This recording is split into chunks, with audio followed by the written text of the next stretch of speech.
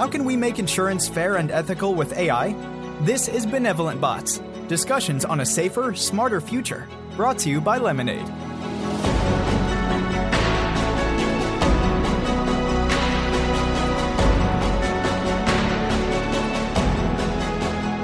Hey everyone, welcome to Benevolent Bots, brought to you by Lemonade.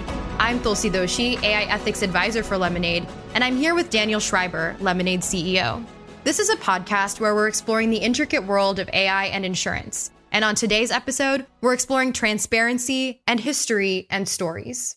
How do we balance between seamless, personified experiences and the explainability and understanding users should have and are asking for? How do we learn from the past to inform the way that we build for the future? Joining us for this conversation is the director of the School of Cybernetics at the Australian National University, director of the 3A Institute, and senior fellow at Intel Corporation, Genevieve Bell. Recently, she's been working with the 3A Institute to build a new applied science to manage AI safely, to scale and rethink how we approach designing, building, managing, and regulating AI-enabled technologies. Genevieve also happens to be one of my favorite people and one of the reasons I joined the field, so very excited to have her here today.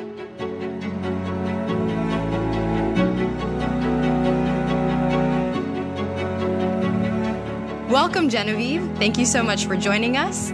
I want to start today's conversation actually with the idea of storytelling. I think one of the things, I know you emphasize in your work and we've talked about a lot is the stories we tell around the technology we build. I think that's actually often undervalued when we're building products. And so, especially when you think about insurance, which is an industry that has had stories told about it for years, now as we're coming into using machine learning for insurance, why do you think that the stories we tell about technology are so important? And how do you think we should actually be applying that when we're building and designing products? Oh, gosh, that's such a good question, Tulsi.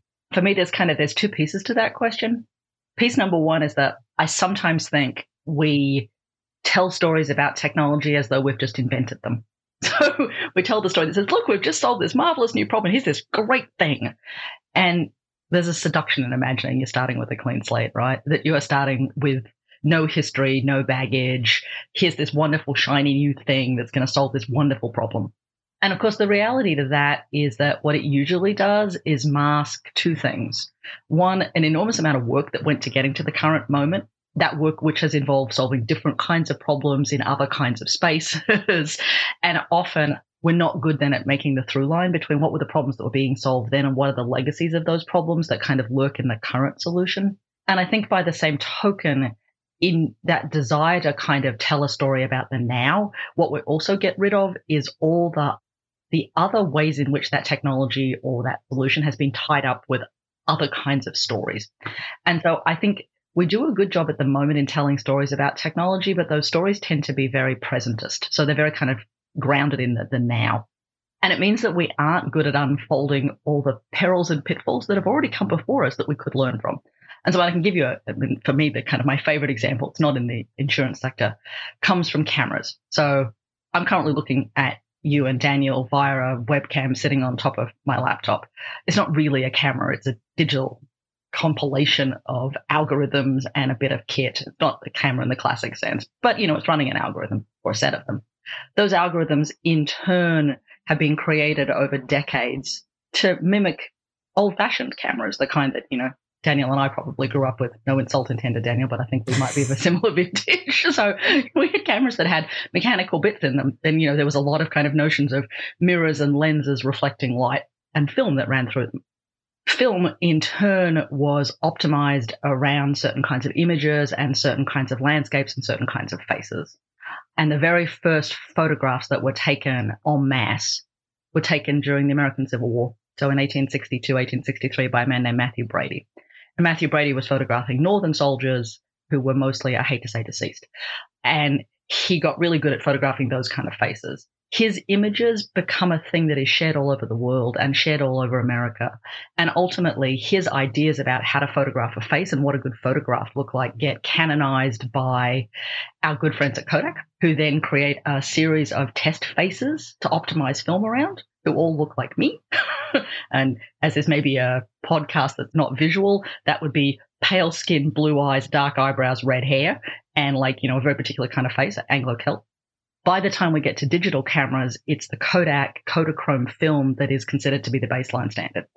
And so it's not until you get into, 2021, 2022, when Google launches its most recent generation of the Pixel camera and the most recent version of Google Photo, that it created a new set of algorithms to auto-correct 170 years of ways of thinking about the contrast between light and dark so that your skin, Tulsi, looks as good on the camera as mine does. And so here is a technology embedded in everything, right? Cameras are in our phones, they're in our laptops, they're in our world. And yet the notion of the thing it wanted to most see and that it sees best was set back in 1862. And there were a series of waypoints all the way along where people made decisions that get you to the present day with a technology that seems incredibly, in some ways, banal, that's also full and riddled with inequity. With all kinds of nuances that you never even realized. Yeah. And so for me, there's a little bit about, as we unfold the stories, we tend to unfold the ones about, how cool is this? It will do all this amazing stuff. And we don't go, yeah, also here's all the other things that happened along the way. And so for me, telling the story of a camera isn't just telling a story of compression and speed and pixels. It's also telling a story about Matthew Brady and Kodachrome and the guys at Samsung, right? And for me, those stories are really powerful ways of saying we can't just fix it now because we have to actually understand where it came from, what all the other decisions were that were being made. Yeah. And I guess actually, that is a really good segue to, Daniel, how do you think about that in the context of insurance, right? So when you think about building the new age of insurance companies, and if you think about it like the camera, which has a history of being existent for years and something that we take for granted, honestly, as a piece of technology, as a part of our lives, how do you think about the various pieces that have come into play and what kinds of challenges does that create for insurance today? Wow. And that was such a wonderful example. I love storytelling. I tell young entrepreneurs that job number one of a CEO, of a founder, is storytelling. Not algorithms, not marketing. It's all about storytelling. So I totally agree. And yes, we had a dark room in our house growing up in London. So I know exactly what you're talking about. And Tulsi, I'll explain to you later what a dark room is. Luckily, I have seen those on TV. Yeah. Insurance is full of stories, isn't it? It's wonderful in that sense. And it goes back however long you want, and it can be taken in all different interesting directions. So I love to quote Guy by the name of Francesco in Italy in the 14th century. And the modern insurance company was born in Italy in the 14th century. And he writes to his wife and he says, "It is sweet to them to take the monies, but when disaster comes, it is otherwise. Each man draws his rump back and strives not to pay." Now, I'm not exactly sure what it means to draw your rump back, but I'm quite clear what the nature of his complaint is. And then you zoom forward to the Urban Dictionary today, which is, the crowdsourced dictionary, and you look up the word insurance. And insurance is defined, the number one most voted definition of insurance is a promise to pay later that is never fulfilled, kind of channeling Francesco over 700 years. So that's been a constant narrative in insurance on the one hand, this deep distrust of insurance companies. And then there are some really positive things about insurance that we have as well. Insurance is based on pooling. It's about, Bernoulli teaching us that the law of large numbers can be used to defeat chance. And chance picks on people.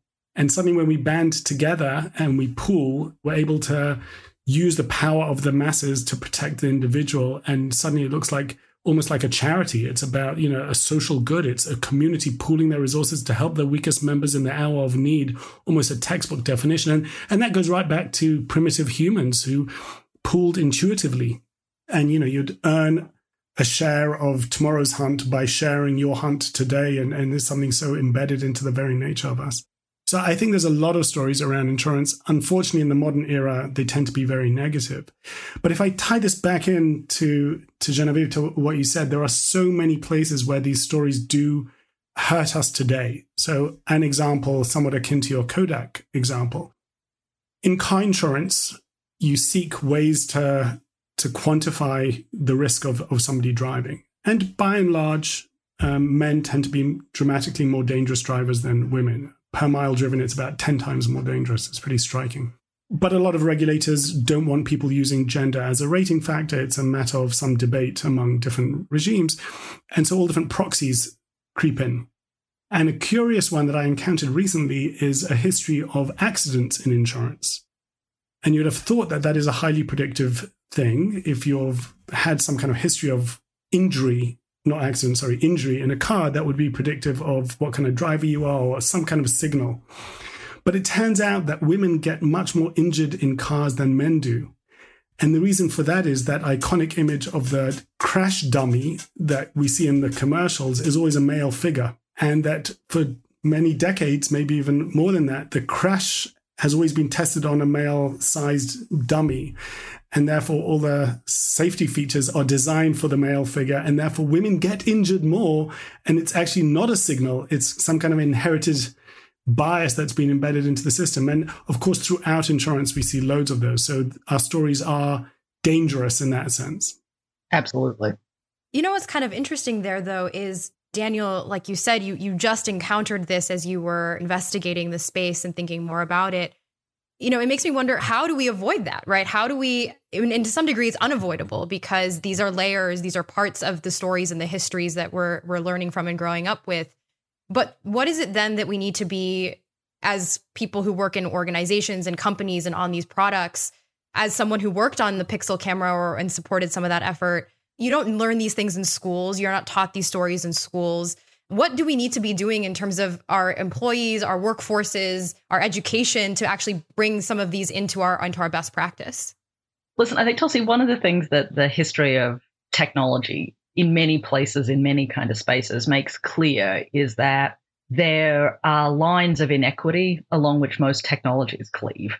And, you know, those tend to be about things that are not surprising: gender, race, class, national status, sometimes even religion, sometimes country of origin, frequently able-bodiedness, increasingly other kinds of what we would think of as intersectionalities, right? But it is the case that most technologies have in them an imagined ideal scenario or state or body or person that is their operator or the subject of their operation, right?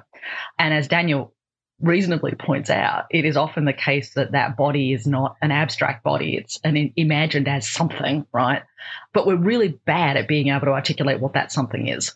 So we say a crash test dummy. We don't say a crash test dummy man, even though for a really long time it was a crash test dummy man. Yeah, we generalize to simpler kind of concepts of the world. Yeah.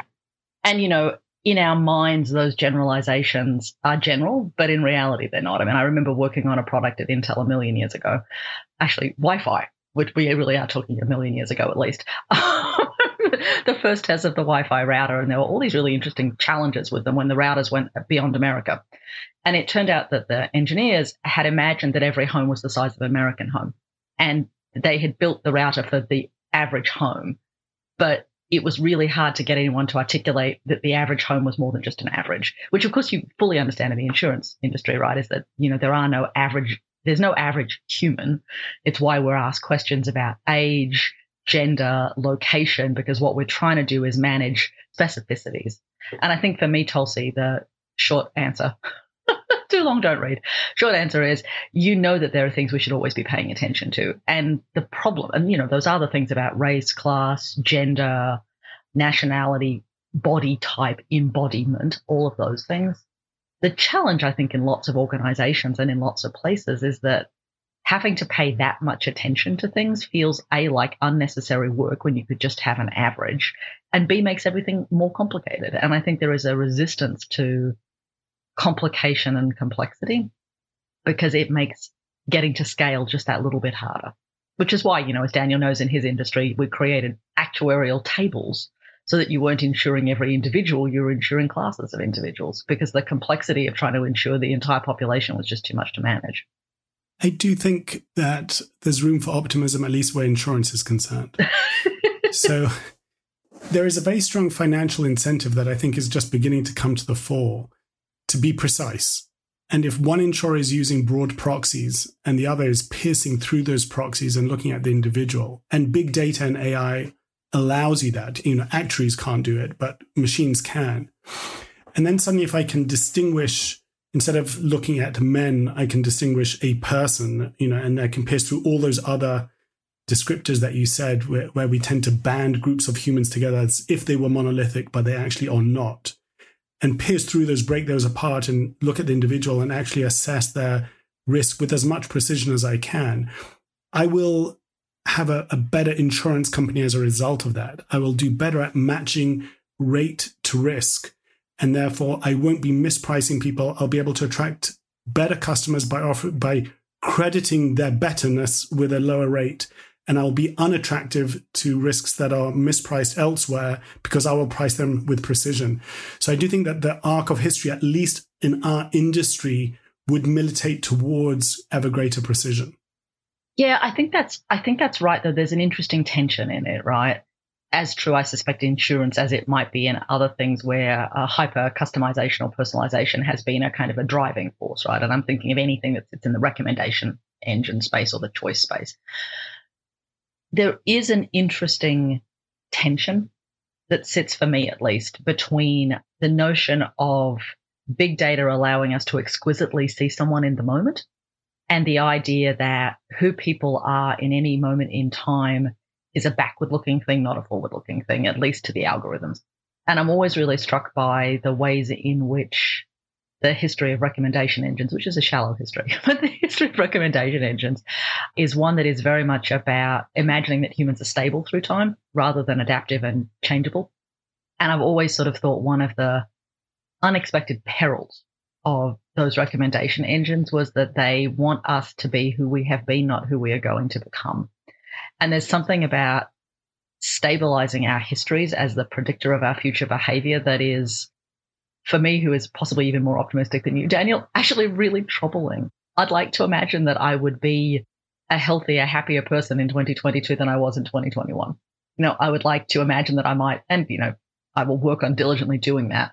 I think one of the challenges about the way big data functions is that data is by its very nature in the past, and as a result is also conservative, right? It's a fixed, rigid thing. And, as you said, one of the impulses that humans have is their relationships to each other too. And so one of the things that's much harder to work out in data about any individual is their relationships to the broader whole, all of which I know is a complicated insurance problem, because whilst you can reasonably say men may be 10 times more perilous behind a vehicle, but they're also on a road full of other people who will help monitor and regulate them. So I think this is really interesting tension for me, at least, between hyper-specificity and the dual consequences of that, right? One is that it locks us into who we've been, not where we're going, and the other being that it doesn't always do a good job of triangulating our social context. Because we know for a lot of things in both the medical and psychological space, your broader social context is as important as your own individual state. So there's there's an interesting tension about how you manage all that stuff, right? And, it would be a different model of social surveillance to say, yes, we know you exquisitely, but if you tell us who your friends are, we'll give you a deal. You're like, Yeah. And there's something intriguing about what you're saying. It just kind of, in terms of also the fairness of it, if I was to tell you a price based on how you drove in the last 2 years, you might feel that was a fair thing. If I was, through some prescience, to tell you I'm going to give you a price based on how I think you're going to drive next year, you might react less well to that. But I will tell you that actually there are some really interesting things in that regard, specifically in the area of driving, where, for example, a company called Metromile that we're actually at Lemonade, we're acquiring, prices with retrospect. So at the end of the month, they tell you how you drove, how much you drove, and they present you with a bill. And so it actually is retroactive in its outlook, not prospective. Which will be fascinating when you think about how do you use that to manage down risk. Because the thing about, I've always thought the interesting tension in this way here is that it's risk is a forward-looking thing, data is a backward-looking thing, and working out where the point is of the most exquisite intersection has to be an art and a science. And actually, that's where you get the challenge in fairness as well, right? So one of the things that we've been talking about on the Lemonade side is, okay, how do we evaluate the fairness of our risk assessment, right? So if we're assessing your likelihood of being a risk in the next year, how do you actually assess that? And the problem is you don't actually have ground truth, to your point, because data is backwards looking and risk is forwards looking. And so now you are assessing a notion of fairness based on another set of hypotheticals, right? And data of those around you or in similar environments or in similar conditions to use those to proxy behavior that you may have moving forward. And certainly for me, the last 2 years of data about me would tell you almost nothing about my usual risk profile as someone who has spent, the 20 years. Been in lockdown, yes. Yes, someone who said the 20 years preceding the last two, sort of in many, many places, having spent the last two in one place. It's a very different. I feel like, there's an interesting, it will be fascinating, right, about how we think about the data generated by the last 2 years versus the data generated in the 5 years before that, and how we track what did and didn't change in that 2 year period. I'm also interested in, how data accumulates and what it says, right? And one of the temptations often to smooth out the lumpiness, this particular lumpiness will be deeply, I suspect, instructive and really interesting. And hard to pull out, right? Because it's going to change our behaviors for the next 2 years and then the next decade to come and all of those things. I do want to actually pivot slightly, but building on this conversation to this going back to your point of we want to make things simpler, right? And we do that in our companies, in the way that we design and build products, but we also do that in the products themselves, right? So if you think about the complexities of all the different things we're talking about around risk, we try not to present all of that to the end user. Most products that we build, we try to simplify the world for the end user. And part of that actually is, I think, to create delightful, magical, seamless, easier experiences for the end consumer. But now as we start talking about accountability and responsibility and safe AI, we talk a lot more about explainability. We should be telling users what they're experiencing. We should be giving them more context. How do you balance those things? How do you balance the desire for simplicity and magic in what we're building and the realities of the explanations, especially when you're talking about machine learning? Oof, good question. And again, it's one of those places where I suspect there's a bit of a rub between different human desires, cultural practices, legal frameworks. I mean, it's kind of messy that way, right? One of the ways I've historically thought about services, so, why it is that we pay for Netflix or Amazon or the New York Times, because I'm old, or, my insurance company. Also pay for the New York Times. Bless you, Tulsi. I trained you well. That's what that means. Why is it that we pay for certain kinds of services, right? Because what those services do is curate and edit the world for us, right? They manage down some of the noise and just give us the signal. And we know in purchasing them what the signal looks like. So we're making some decisions about what we do and don't want to hear, right? We are in some ways, editing the world for ourselves through these services. But part of what we're always paying for there is someone else managing the complexity. Growing up, I was part of a community of people who built their own PCs. And, there was that whole hobbyist world that we moved in. And, part of what happens in the 80s and 90s and certainly into the 2000s is that people have been willing to pay for someone else to do that for them. Like they were willing to kind of say, I no longer need to solder all those bits together. I think I can trust someone else to do it for me because I get some other benefit in them putting the plastic wrapper around it. And I think one of the tensions that we're in this moment in time is that we don't yet know how to make sense of the people that are doing the wrapping, as it were, or the editing. And we aren't as clear about their motives, the ways they are regulated or self-regulated. And there have been enough stories that suggest their curatorial editing practices are suspect to make us wonder, right? And so I think there's this really interesting challenge, particularly for tech companies. And I say that as someone who sits inside one, right, is that we went from being makers of a technology that was then bundled by others to do things to people who are also actively acting on the world in very different kinds of ways. And I suspect one of the challenges that we have in that sense is that most people, when they say, I want to understand what the algorithm is doing, don't want to be told how the microprocessor works. They don't want to understand about, Claude Shannon's information theory or notions about, throughput and lithography or silicon photonics. That's not what they're asking about, right? And I don't actually think they're asking to have the maths explained to them either, because were you to say to most people, look, actually machine learning is just statistics. There's not a lot going on in there that's magic. Most of those algorithms are predicated on things you probably were exposed to in high school math.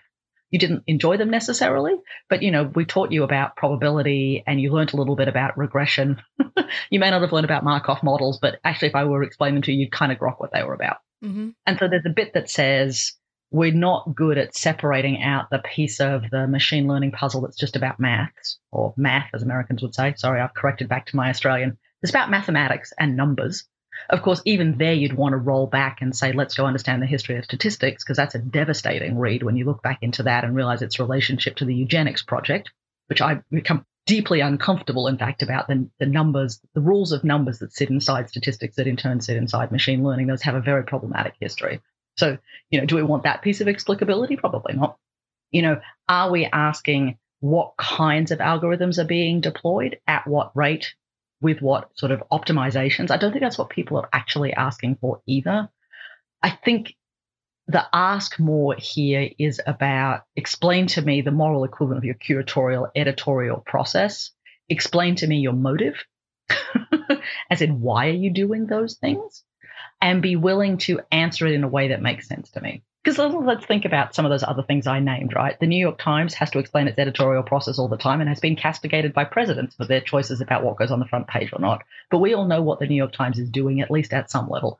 It sells newspapers. It makes money. Some of it is through advertising. In the last 20 years, it would be seen as being an agent of the left, even though on its masthead it does just say all the news, all the news that's fit to print kind of category. So I think one of the challenges here is making sense of the request for explicability, and then making explicability that in turn makes sense. And let's be clear, this is not me saying you shouldn't have to explain things because it's complicated or because it's dense. It's me saying I think we need to be much clearer about what the ask is, because I don't think the ask is to say print your code, because that doesn't help anyone.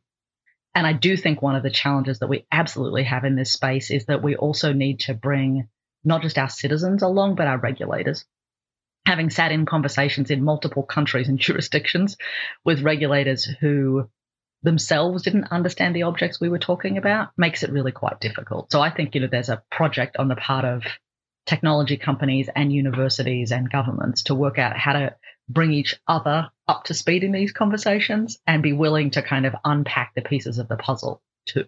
And, Tulsi, you and I have talked about this before, but I think one of the remarkable challenges we have in this space is the conflation of AI, machine learning, and algorithms, and being much less loose in our language here is hugely important. And then, I think a little bit of my added desire, not and anyone else's, my added desire to make it more complicated by saying it's not actually about AI, it's about AIs. Because I can guarantee you have multiple algorithms running inside Lemonade. There are multiple different kinds of workloads. The point at which you have something that is genuinely autonomous, self-learning and functioning, you won't just have one, you'll probably have several. And there's something about wanting to remind people that the AI of which we are speaking is not the one that science fiction gave us, right? It's not singular, monolithic and wanting to take over the world. It's small and fragmented and wanting to vacuum your floors and possibly change your traffic lights and occasionally, send content to your phone predictively. So, and they don't all speak to each other. At least I'm hoping that the traffic lights and the robots are not in constant dialogue. That would cause me some concern. Yeah, at least not yet. Not yet. And if they were, what would they be talking about? Cats, probably. I mean, it is interesting, though, because I do feel like the ask is different from different parties, right? Like, I think the regulators want to know different things than the end user does. And actually, Daniel, I'll pick on you on this for a little bit, because I think to your point about the language that we use, it's actually interesting. Lemonade, the way that it interfaces with users is through chatbots, right? And these chatbots have names, and they're called specifically AI Jim and AI Maya.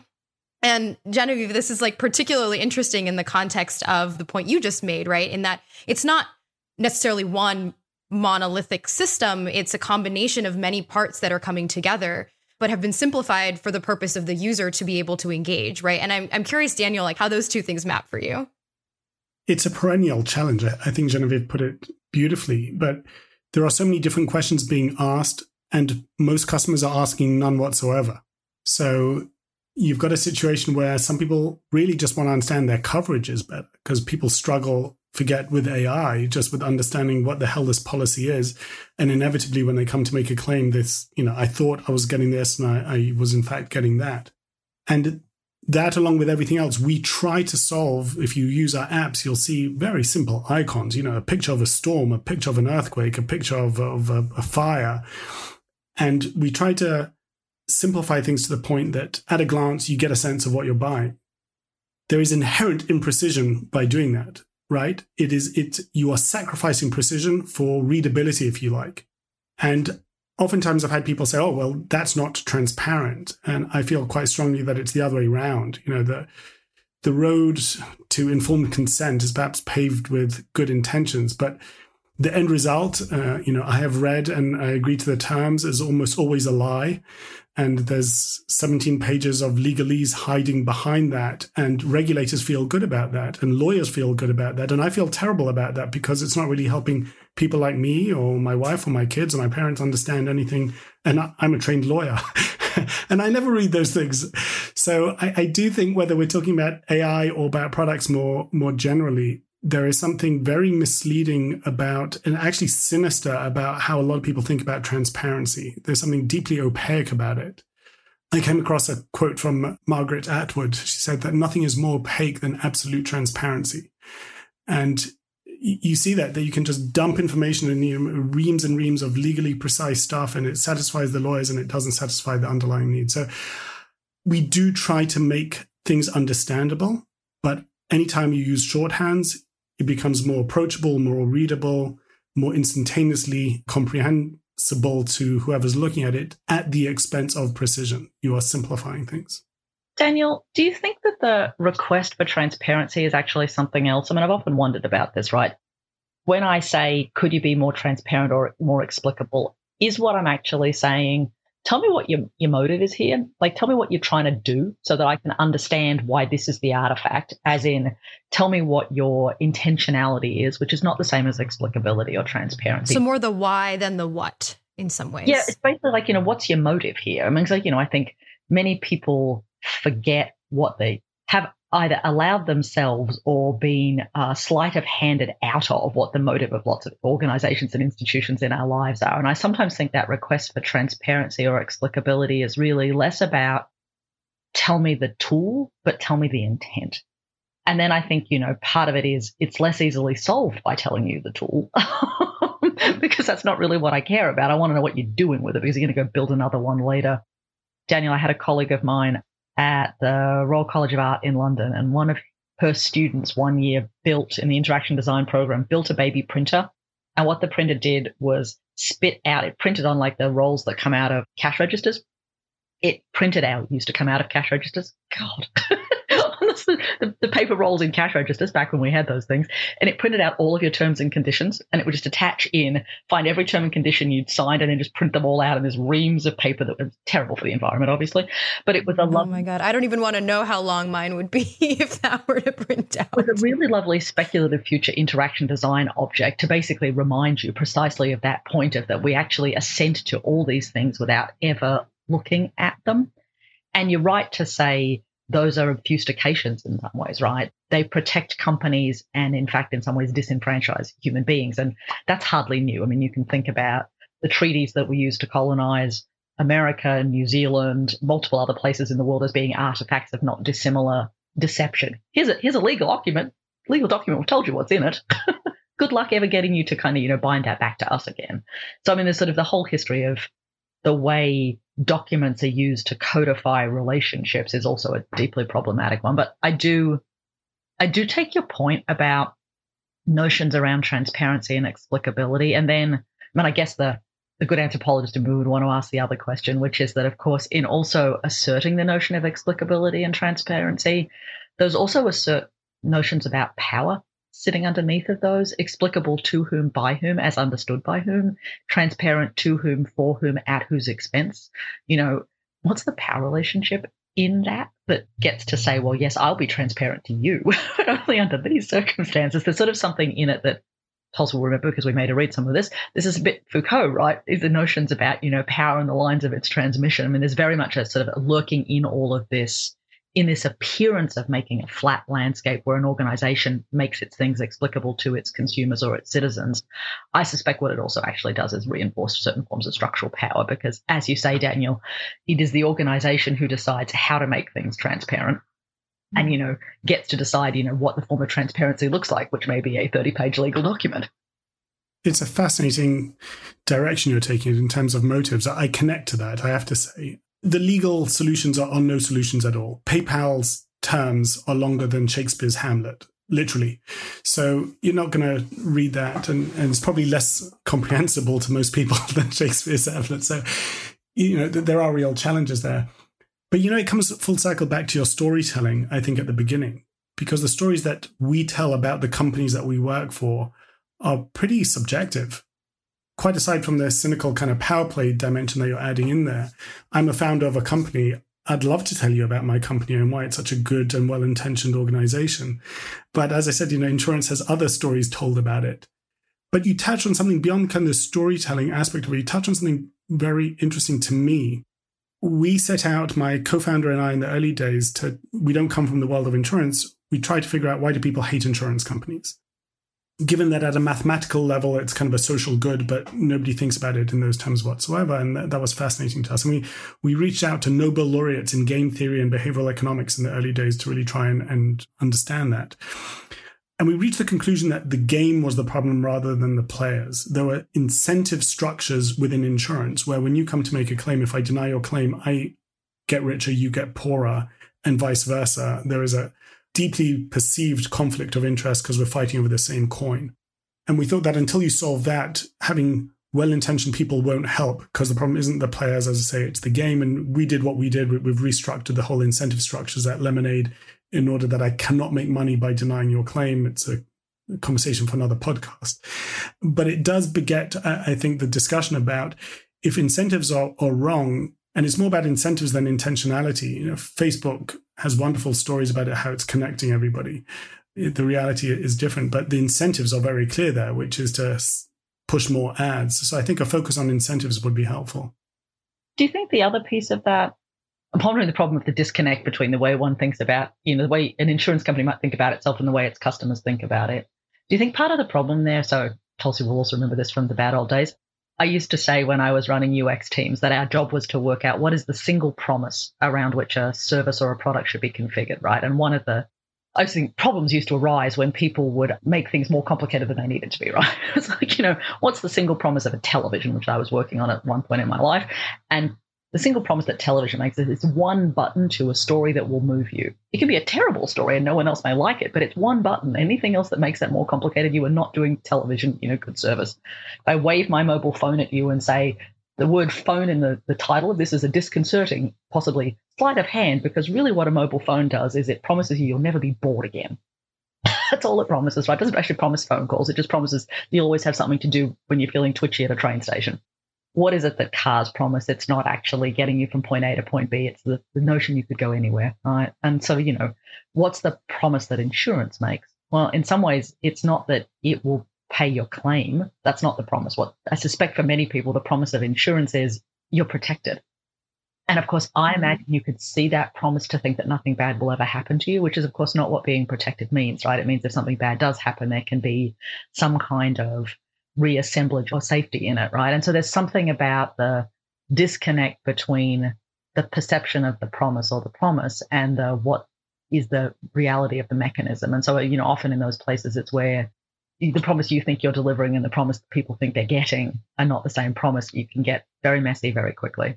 This was true in television when my colleagues decided that what they really should do was put a Microsoft Windows CE box next to a television and turn television into basically into an early desktop. And they couldn't work out why that just didn't go very well. And I'm like, because people don't want to do Excel spreadsheets on their television screens. Have you lost your minds? They're like, no, it's great. I'm like, not really. When people said they wanted more content, that wasn't it. So there's a little bit about, how you think about what the promise is and how you deliver it is for me a kind of always an interesting question. And it's fascinating for me thinking about it because believe it or not, Daniel, I have thought about insurance in the past because I was really interested in notions about how we think about assurance in the space of AI. What would it mean to assure AI? And it sent me off reading back about Lloyd's of London and all the early notions about calculating risk and all that stuff. So I've been pondering the insurance problem, but I hadn't really thought about it quite that. I hadn't thought about it through that lens. And that seems like a very beautiful place actually to stop this conversation for today.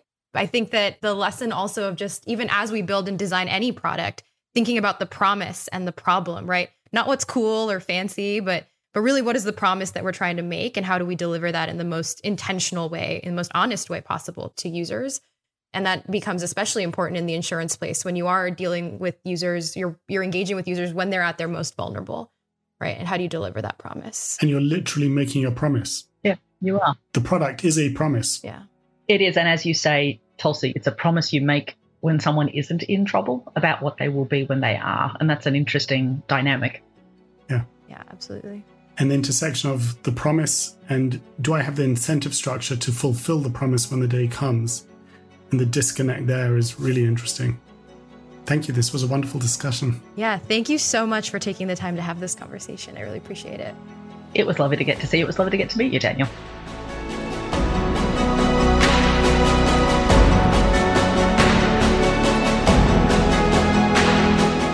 I want to say a huge thank you to Genevieve for coming on the show. I always learn so much from her, and thank you for giving us insight today on the importance of transparency, but also really, truly the importance of history and of stories as we're building the future of artificial intelligence. Please be sure to subscribe if you haven't already so you never miss an episode. And if you learned something, leave a review and let us know what it was. Thanks so much for listening. I'm Tulsi Doshi. This has been Benevolent Bots, exploring the intricate world of AI and insurance, brought to you by Lemonade.